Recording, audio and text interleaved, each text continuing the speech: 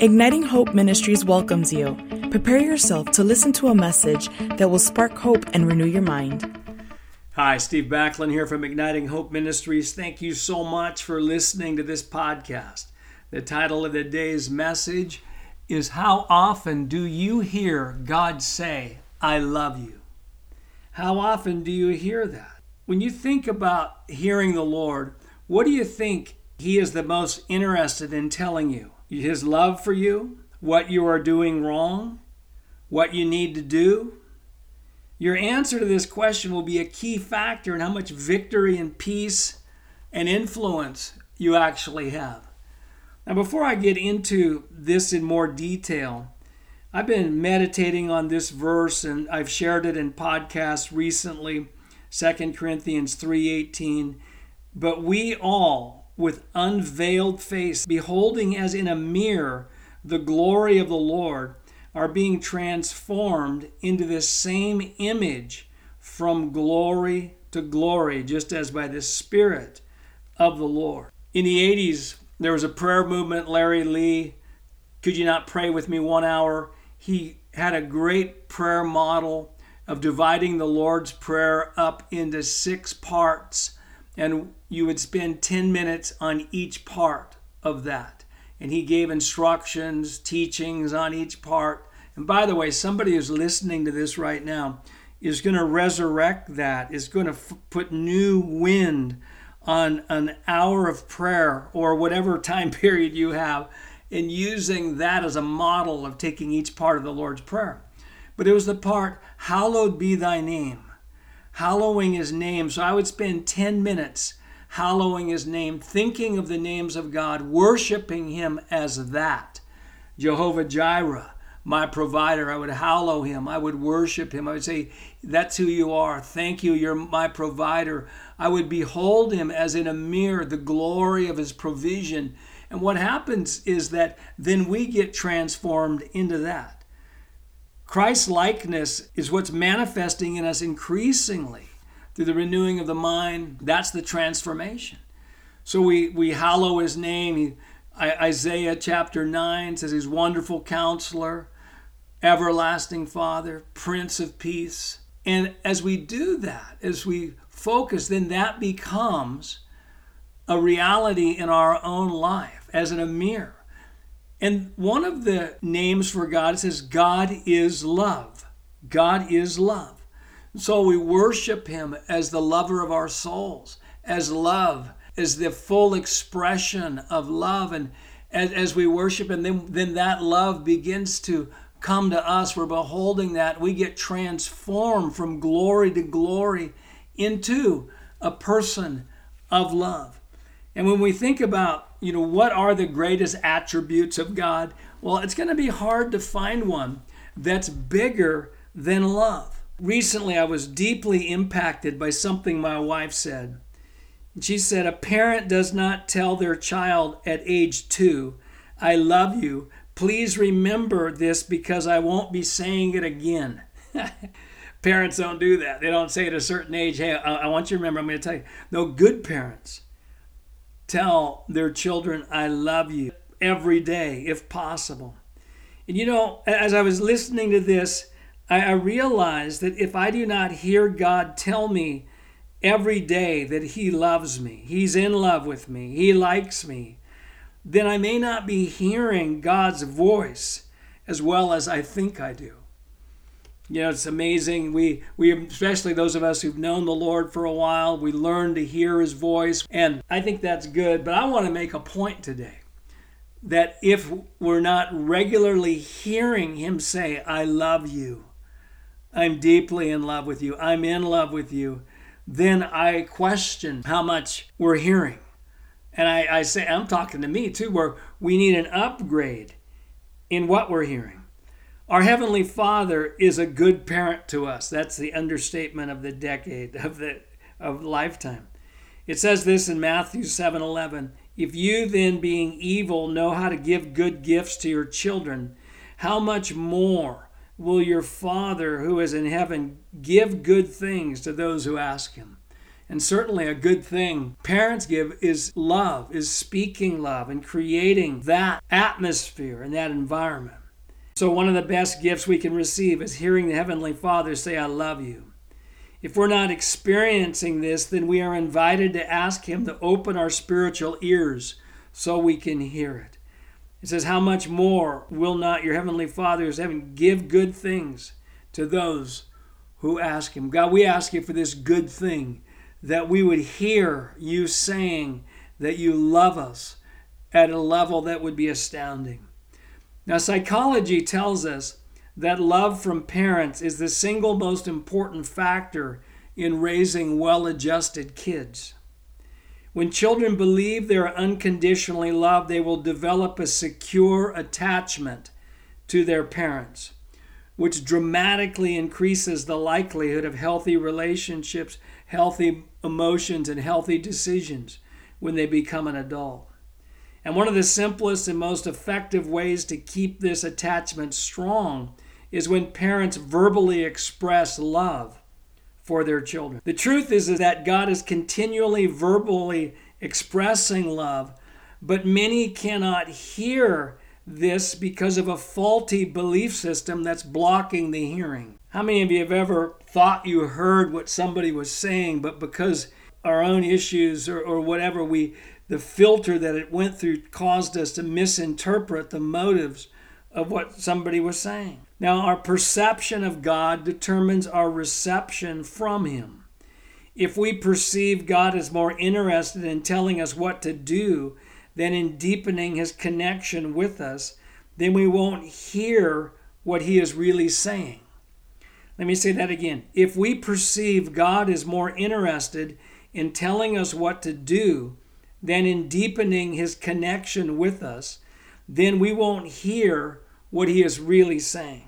As I think about all this, I remember a blog I wrote, a podcast, 5 ways to change the channel in your self-talk. And just as in the natural world where we have radio stations, where if we have the proper receiver, we can pick up those channels. We can't see the radio waves in the air, but they're here. And it's the same in the spirit. There's spiritual channels we can tune into in our thinking and self-talk. The devil has some popular channels like You Are a Failure channel, It's Too Late channel, There Are No Solutions channel, Your Prayers Are Not Working channel, and many others. Now, we know we're listening to the wrong channel if what we hear does not give us hope. Listening and believing truth will fill us with hope. Romans 15:13 says, now may the God of hope fill you with all joy and peace in believing, that you may abound in hope by the power of the Holy Spirit. And that verse is basically saying, now may the God of hope fill you in believing. So the moment we believe truth is the moment we get filled by the God of hope. Increasing hope is the evidence I'm renewing my mind with truth instead of lies. Now, it's a powerful thing when we tune into God's channels. What are some of God's favorite channels that we can tune into? Well, the I Love You channel is one of the best. You Are More Than Enough channel. I Am Meeting All of Your Needs channel. You Are My Beloved Son or Daughter in Whom I Am Well Pleased channel. Let me say it again. If we say we are hearing God, but are not regularly hearing these words that I just spoke in these channels, we are not hearing God as well as we might think we are. Are these the only thing God's saying? No, obviously not. But if we're not hearing these things regularly, then we will not have the security and safety in our relationship with Him to interpret in a healthy way what else He might say. Let me say that again. If we're not hearing the words, I love you, Steve. I'm in love with you. I like you. You're my beloved son in whom I'm well pleased. If I'm not hearing those words regularly, then I can't trust my interpretation of what else He might be saying. Because those things that I just said are foundational for a healthy, secure son or daughter relationship with their Heavenly Father. And by the way, just even right now, there's something happening in somebody who's listening. There's a freedom that's growing in your spirit, a freedom that's growing in your heart. You're getting a revelation that God not only loves you, but he's in love with you. John, one of Jesus' disciples, who wrote the book of John, he described himself as the disciple whom Jesus loved. He described himself that way. That is so powerful. That was his identity of the one thing that he described himself as. It could have been the obedient one, the sacrificial one, the fiery one, the supernatural one. No, he says, the disciple whom Jesus loved. It's kind of humorous, maybe seemingly, a little funny, but it's powerful. How do you describe yourself? Are you the disciple whom Jesus loved? That's a great identity. And that identity is, again, foundational to all the other identities that we are going to want to have. So here's the question. Do you regularly hear God say to you, I love you? And I'll tell you, when Wendy said that, I said, I need an upgrade. I need it up because I'm listening for other things. I'm more interested at times in direction, promises, and I love that. But there's something about heart connection. There's something about knowing that I'm loved and the security that brings. I was talking to Wendy about this yesterday or the day before, and she said, we not only need to hear it, we need to feel it. We need to feel it in our emotions. And so I say thank you, Lord, for not only just a mental hearing, but literally it will overwhelm us, that there will be tears, there will be weeping of joy, of heart connection, of freedom that comes to the one who's listening now, in Jesus' name. Wow, thanks so much for listening to this podcast. If you like these messages, tell somebody else about them, and just let us know. If you ever want to write us at info@ignitinghope.com and just let us know you're out there and that you are being blessed. It encourages us so much. And I want to remind you, we here at Igniting Hope Ministries are here to ignite your hope. There's no hopeless circumstances. There's just people who do not have hope. And once people get true hope, circumstances cannot stay the same. Hope is an unstoppable force. If something's going to change, somebody has hope. And hope is the belief that the future will be better than the present. And I have the power to help make it so. And I want to remind you too that the joy of the Lord is your strength. We don't need strength at the end of the battle. We need strength in the middle of the battle. I believe that our spiritual load-bearing capacity is in direct proportion to the level of joy in our lives. And we choose joy. I believe that joy, a perspective of joy and hope, is the fruit of good beliefs, but there are crucial times, and regularly there's times where we just choose. I'm going to rejoice. I'm going to rejoice in the Lord always. And again, I'm going to stir it up. And for pretty much everybody who's listening today, today's just not a good day to walk in radical joy.